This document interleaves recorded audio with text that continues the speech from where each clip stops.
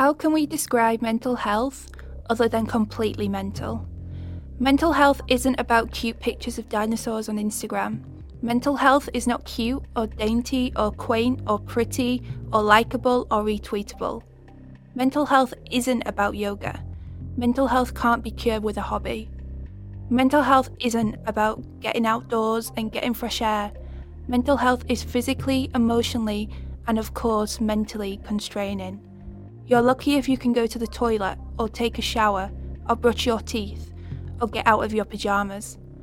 Mental health isn't about swimming or running or a gym membership. I repeat, mental health can't be cured with a hobby. Mental health isn't about writing a diary or a journal.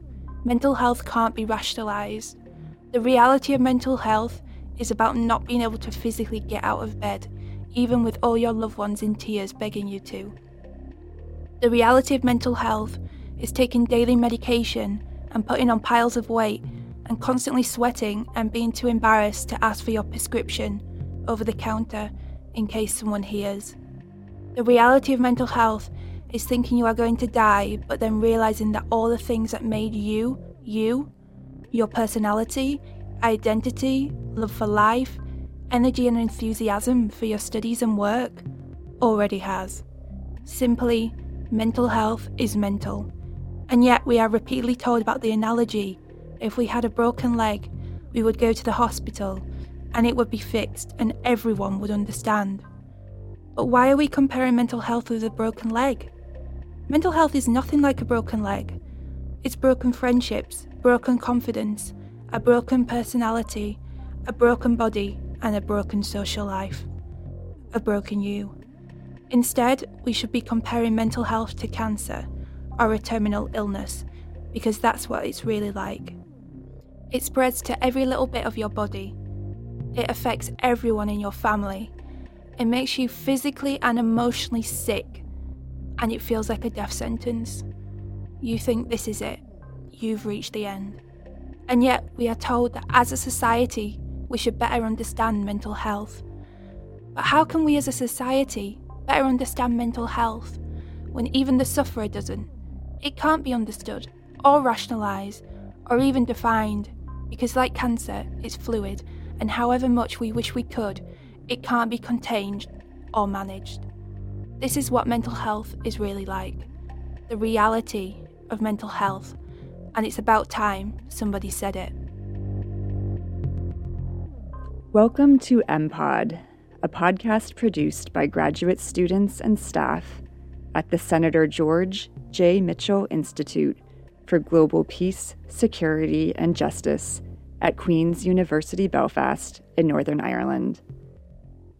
My name is Julie Norman, and I am a research fellow at Queen's and a staff producer of the podcast. In most episodes of this podcast, we'll be discussing different topics related to peace, conflict, social justice, but in some episodes, we'll be deep diving instead into issues related to students' experiences and well-being. So for this first episode, we decided to focus on mental health.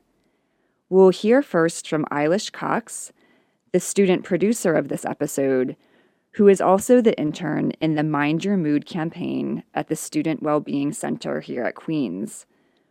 We'll then be joined in the second half of the episode by John Finnegan, who is the Safe and Healthy Relationships Advisor at QUB. And in that conversation, we'll also be discussing topics related to John's work in relation to consent, sexual abuse, and sexual harassment on campus. These are important issues, but we know that they're not always easy to talk about, and we recognize that they might be sensitive for some listeners.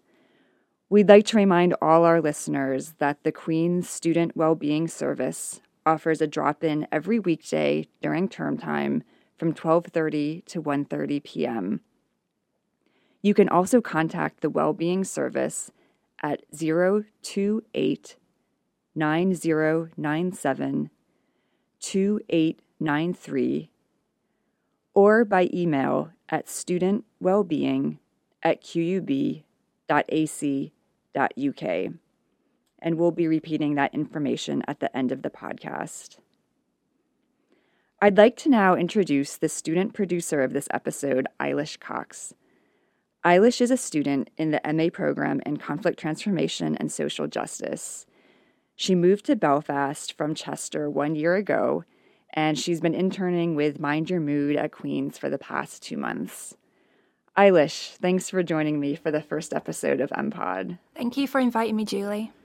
Eilish, could you start out just by telling us what is Mind Your Mood? What is that campaign all about? Yeah, of course. Mind Your Mood is a student-led mental health and well-being campaign for Queen's students on campus. It was established in 2013 after a group of students came together grieving the loss of their friend to suicide. And it complements the work of the Student Wellbeing Service, which is located on the top floor of the Student Guidance Centre. But overall, Mind Your Mood is all about workshops, events and activities for Queen's students. And these workshops are about equipping the students with understanding how to manage stress, improve emotional resilience, and to also be aware of the symptoms and signs of common mental health issues such as depression, anxiety, and stress. Great. And what is your role as the Mind Your Mood intern? So my main role is to raise awareness of Mind Your Mood on campus and also student wellbeing in general on campus. Now, I've only been in the role since February, so I'm still kind of getting used to my role and what it entails. The main point of the role is about organising workshops, events, activities with the help of the Mind Your Mood Committee. And the Mind Your Mood Committee are a group of 10 students from all different institutes and departments, all different ages. Some are from Northern Ireland, some are international students, some are commuters. And I wanted that to show the diversity of the student population. So they had to apply for the role. And the main purpose of their role is to help me come up with ideas, help me promote the project, attend the project when they are free from their studies and their revision. It's also about learning about the university. I'm fully aware I've only been at the university since September. I've only been in the role for 2 months. I don't know everything about Belfast. I don't know everything about Queen's.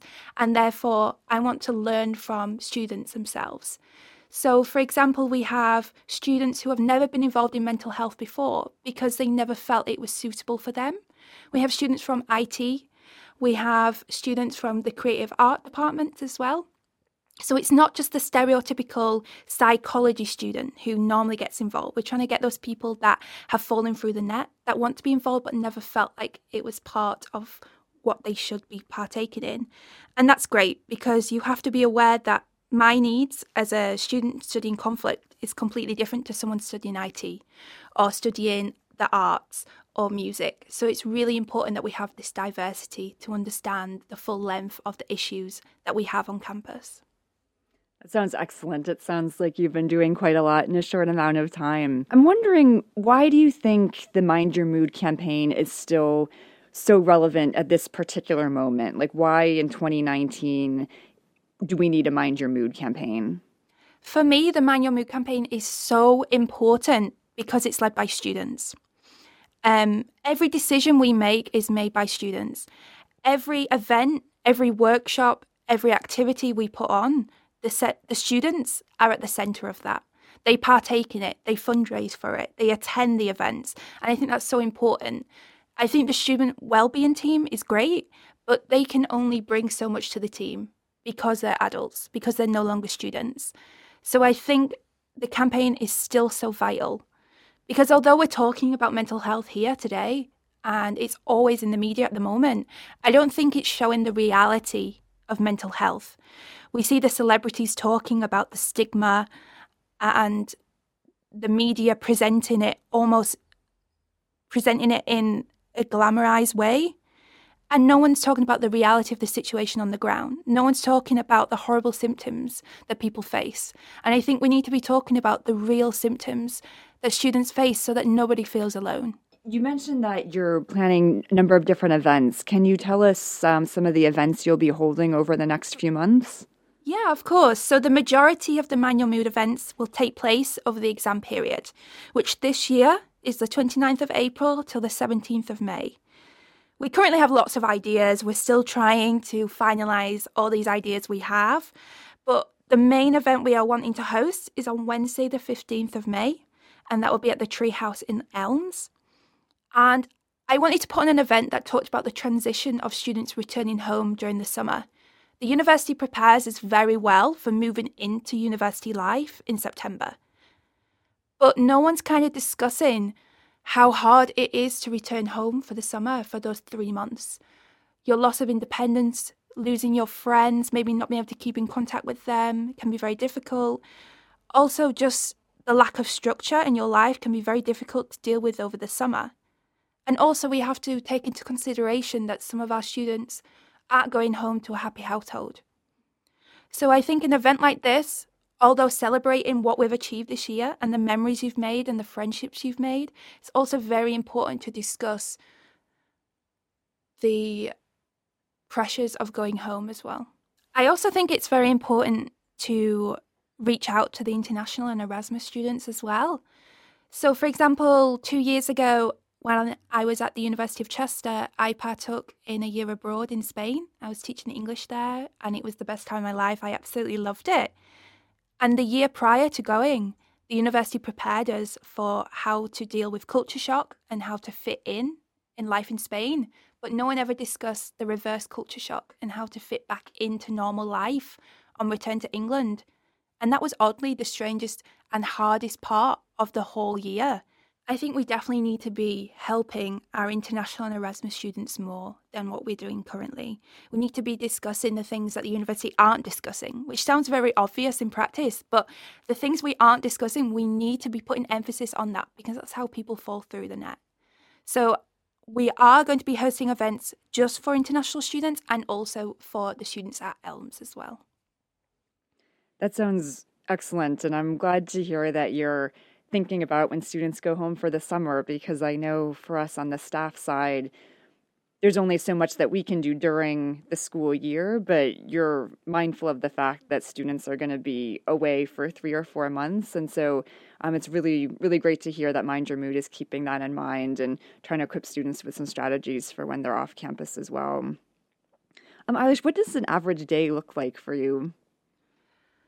Oh, it really does vary. Every day is different. So I only work 10 hours at the moment. So it's a part-time internship. And although I am doing a few extra hours at the moment, because obviously we have the exam period coming up and so many of these events will be held there. But every day is so different. So I can be meeting with the committee. I can be meeting people external from the university with mental health charities and organisations. 2 weeks ago, I recently attended the Student Minds Student Charter Roadshow, which is the biggest student mental health organisation. And we were discussing how different universities all across the UK actually have the same issues and we're trying to achieve the same things. And sometimes, especially at Queen's, you feel almost as if everything that happens at Queen's is just because we're at Queen's, and you feel almost contained and in a bubble. So it was great to come out of that bubble and realise that actually we're all kind of trying to achieve the same thing. So that was a great event. Also, I'm meeting with lots of different people all across campus. So just this week alone, I've met with the residential team at Elms, I met with the library team, I met with the international team. It's just meeting as many people as possible to try and get our message across and promote Mind Your Mood. Great. And when you mentioned going to the conference and meeting with other universities, was there anything that stood out as maybe something that another university is doing that you would like to see Queen's consider? Yeah, it was great to learn about all the events they've been putting on. There's definitely a massive focus at the moment on self-care and how we can help distribute self-care packages over the exam period. So something so small can actually have a massive impact. I know that the students are so busy at the moment, they're probably not going to attend workshops. And I'm just as busy as well, so I completely understand that. But just having maybe just passing somebody a nice note or what we call positive postcards with just a nice message on can have a massive impact. And that seems to be working across all campuses and universities. And also now in the digital age, it can reach such a wider audience. So if one student Snapchats it or puts it on Instagram and then hashtags Mind Your Mood, like that can go massive. So you're not just reaching one person. Also, what we discussed at the roadshow was actually how different Northern Ireland is. So it was really great to discuss these issues with Ulster University and talk about how, for example, we live and we study in a 4-day campus, which is very different to the rest of the UK, where students tend to commute and students tend to go home for the weekend. Can be very difficult for international students to integrate with Irish students as well. So it was great to have that bond with Ulster University and how we can manage this issue, which the rest of the UK don't tend to be suffering from. And in addition to other universities, does Mind Your Mood collaborate with any other organizations or services that are off campus or that are external to Queen's? Yeah, definitely. Like I mentioned previously, we definitely work very closely with Ulster.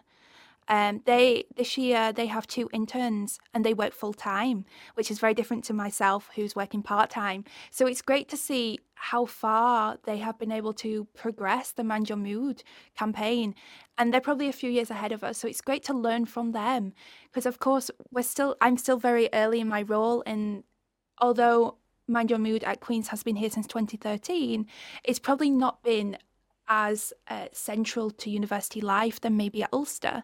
Now, Ulster seems to have a very close-knit community, which we're trying to kind of bring people together and bring the international students involved, bring postgraduates involved, bring residential students involved, commuters as well. So we're trying to replicate that on our campus as well. So it's great to see how, just even last Friday when we were meeting them, they were doing some fundraising events and they were abseiling down from Belfast campus.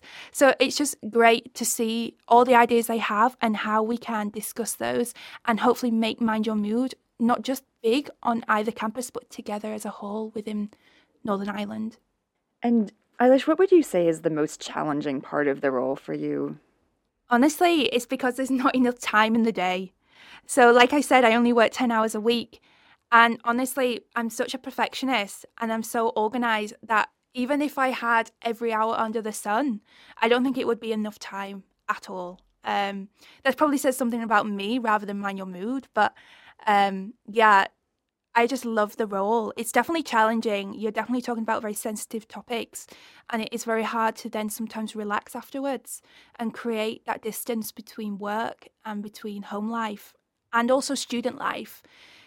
It needs to be stressed the fact that I'm still a student and I sometimes have to sit in the same classrooms as students that maybe the wellbeing team are helping, and we're putting events on for students generally. But also it's very important to look after my own wellbeing.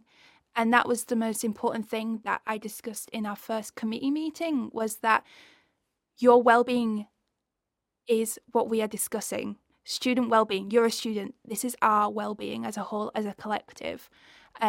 And I said, you're going to be volunteering during the exam period. If you need to take time out to do your revision, if you need to take time out just to go to the park for a walk with your friends or go to the cinema, that's absolutely fine. Your well-being is vital to this campaign being successful. And so on that note, Eilish, what do you do to wind down after a particularly challenging day? How do you self-care, and what tips might you have for others? The irony is that is something I definitely struggle with, and I'm definitely working on it. It's challenging, like I said, because I'm balancing my work, my studies, and my home life. But to be honest, I love being busy. Like, that is where I love having a packed day. I love having something to do and always keep my mind busy as well. But the wellbeing team have always stressed the importance of putting my studies first. So, for example, we've already discussed that during the summer, when I'll be writing my dissertation, that I will reduce my hours. So I think that's very important for all students who work as well as study, need to have these conversations with their bosses, because most of the time, if not all the time, they are more than willing to be flexible. Also, I've promised myself to never check my emails while at home. You've almost got to physically have that distance from your work life to your home life. So it's just being aware, I think, completely being aware of what my triggers are when I'm overtired, when I've stretched myself too far. But on how I relax, I've only been here in Belfast since September, so I'm still getting used to the city. I love exploring the city, seeing, the beautiful parks that are out, and looking forward to the summer where it'll be a bit nicer to go out for long walks. I love learning about the history of the city and the politics. But most of all, I love having an early night at home. I love putting my pajamas on, having a cup of tea, and that's how I relax for me. It's seeing my friends, but also coming home and kind of having me time where there's nobody else. I can shut the door, and that's how I relax. So it is about practicing what we preach, and sometimes we forget that, I think, definitely. But I am definitely working on it.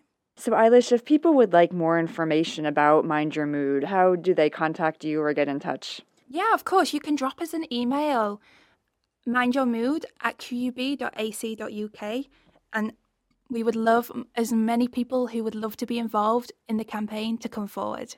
Great. Well, thank you. And I'll hand it over to you now, Eilish, for your interview with John Finnegan, Queen's Safe and Healthy Relationships Advisor. Hi, John. Thanks for taking the time out and joining us in our discussion about student mental health and well-being. I was wondering if you could spend a few minutes introducing yourself and your role at Queen's University Belfast. Absolutely. So I'm a student wellbeing advisor, open brackets, safe and healthy relationships, close brackets. And my post was created in 2017. Okay, so the majority of my day would be seeing students in terms of their well-being and their mental health, but I would also see students in terms of safe and healthy relationships.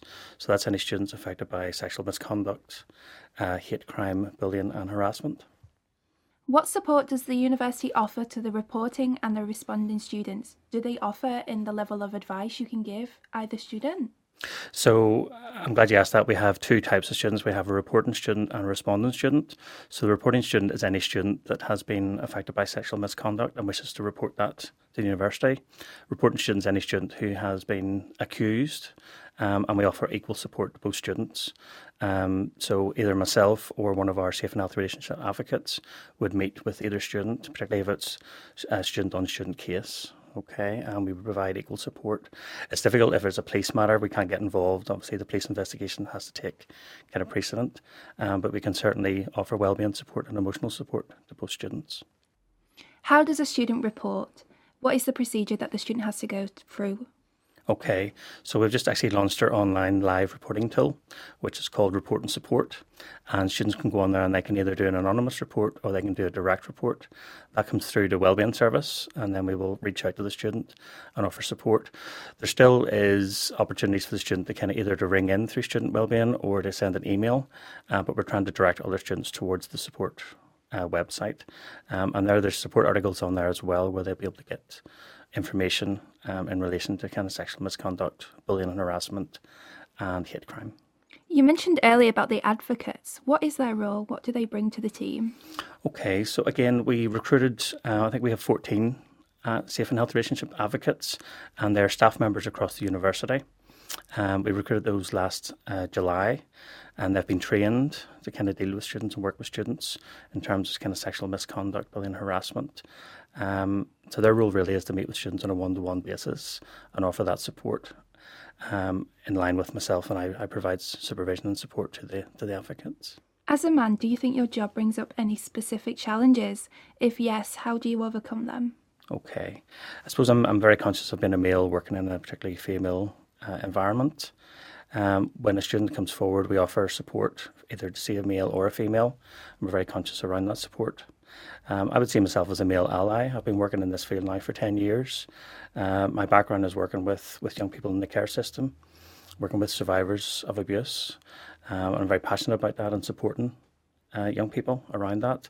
And I think as a male as well, it's important that we reach out and challenge other male behaviour as well. So that's something I'm very, very passionate about. And what does a normal working day for you look like? How much of your day is discussing and seeing students face to face? Majority of my role is student facing, so I will see students on a daily basis, whether that's through our daily drop-in, which runs from 12:30 to 1:30 every day in the Student Guidance Centre. We also have one-to-one appointments, so we will offer students a longer appointment, and quite often I would have 1 or 2 students per day I would see, and that can be either just generally through student wellbeing, or it can be a safe and healthy relationship case. The rest of the day I'll be spending either kind of doing notes or reaching out, offering support and advice to our teaching colleagues, or I may be doing like a placement talk or some sort of talk to students as well. So quite a varied role across the day. You mentioned earlier that you've always had this passion for consent and mental health. Why do you think you have this passion? I suppose really just, like I say, my background is in youth work, so it's always been about helping and supporting people and helping people see that actually they have the resources inside and internally to kind of support themselves. And sometimes it just takes someone to be able to kind of listen and really listen to someone and kind of help them and assist them. So that's what I've been doing all my life, and hopefully I continue to do that in the near future as well. Are the challenges any different from the ones you experience working in youth work than at university? Not really. No, it's the same kind of things that we would see. So it's particularly around mental health, and again, it's about listening. It's about listening to students. Quite often, we will see students coming through and they'll be very anxious. They'll be having issues with mental health. So it's really about saying, we all have mental health. We all need to look after our mental health, just like our physical health. And it's really about just really tapping into actually what our resources are, what our strengths are. Particularly the young people that I worked with previously, there would have been a lot of resilience there. They would have had to deal with a lot of adversity, and it's similar with students that I see today. And that's the kind of the rewarding part when you can see that people are using that resilience and kind of getting through. What is your long-term aim as the Safe and Healthy Relationships Advisor? By this time next year, what would you like to achieve in your role? Okay, I suppose we've had a 3-year kind of plan, a 3-year strategy. So really the first part of that was about raising awareness that the service was there. In 2017, the Student Union conducted a piece of research called the Standing Together Report, and that identified that quite a lot of students had actually experienced sexual assault on campus. And first of all, they didn't know where to go to, and secondly, they weren't aware that potentially it was a crime as well. So part of our role has been kind of creating that pathway for students to be able to come through and receive that support. And we're not really about duplicating any external support that's out there. So it's really about listening to students and signposting them to external services such as the Rowan Centre or Nexus or Women's Aid. So really that's part of the role. So that's been the first part, and we've started to establish that now and raise awareness. It was really important to get our online reporting tool up and running as well, so that students had an accessible point where they could come and report. The plan going forward then is really to raise awareness with staff and also to create that kind of capacity within staff, because the potential is that any student could go to any staff member and disclose. So it's about giving the staff that confidence and the skills to be able to kind of manage that, and also for the staff to know how they can report that as well to the university. So the plan going forward over the next 12 months will really be to set up online training for staff and face-to-face training for staff as well. One of the other things that I'm involved in is awareness raising. So you might have noticed that there was a consent bus this year that kind of toured the Holy Lands during St Patrick's Day. We also have our bystander training programme. So again, that's really about assisting people to kind of step in a safe way when they can see untoward behaviour. And we're going to be rolling that out again over the year. Can you explain the Consent Roadshow bus? And did you learn anything from having these discussions with students who maybe had never had these discussions previously? Absolutely, yeah. No, it was very effective. Again, just to explain, so we had a party bus, and we toured kind of the Holy Lands during the week before St Patrick's Day, and we encouraged students to come on board. There was information around consent. There was videos such as the tea consent video. And it was really just about starting to have those conversations. And the learning, I suppose, from that was that students were saying, we don't get this opportunity to talk about consent. And particularly through schools, it is an ad hoc process, where students will learn about consent and relationships. Some will learn about biology and not actually the difficulties around relationships and consent and having those conversations. So again, that was really the purpose, was to start having that debate. And certainly with the No Grey Zone campaign that was run last year through the police and our own student union, again, it's about starting to raise awareness with students, allowing them to have those conversations around consent, which I think is really important. Why do you think the cup of tea video is so effective? I think because it's short and it's relatable. Everyone drinks tea, drinks coffee, drinks water, so you can kind of relate it to that, and it's very effective. I think the fact that it's animated as well is very good, but just the messaging in it is just saying that consent is not black and white. In your opinion, how did the Rugby rape trial affect conversations of consent in Northern Ireland? It was very difficult during the trial. I know, speaking with friends, everyone was talking about the trial, and it was very difficult to get away from that. And I find it very difficult myself. In terms of after the trial, I think it has been positive, kind of the reaction that we've had, particularly in Justice Gillen's review. So hopefully things will improve. And certainly from police and from our charity partners, they're saying that they've had an increase in referrals since the rugby trial. So I suppose that's been heartening as well then to see that. How do you wind down and relax after a particularly traumatic and challenging day? How do you create a balance between your work life and your home life? And do you think this is easy to do? It can be difficult, and I think it's about learning that, about practicing that, practicing self-care. I think particularly within student wellbeing, it's about practicing what we preach. So in terms of myself, it is really about having that discipline and having that self-care, particularly after a challenging day. So we'll have opportunities to go and speak with colleagues to debrief. We have external supervision as well, but I think for me, it's really about doing those other activities. So whether that's kind of yoga or meditation, or just spending time with my family, I think that's really important, about having that kind of time. And I think also about separating that. So particularly I have a kind of goal in terms of when I leave work, when I get past a certain area, then I forget about work and I move on, and then it's about thinking about the rest of the day. And finally, with the exam period quickly approaching, do you have any advice for the students on how to prepare for their essays and exams in a healthy yet productive way? Absolutely. I appreciate it's a very stressful time for students, and certainly I see that through the wellbeing, through the drop-in. Students very stressed. So really, again, it's back to kind of seeing mental health similar to their physical health. Stress is good sometimes, so it's about them accepting that, but also practicing that self-care. And, I have a saying about, it's okay not to be okay. So it's about just giving themselves permission sometimes to take an hour out, to take half an hour out, to go for a walk, go for a coffee, and do all those important things as well as studying, and really just breaking things down into manageable chunks.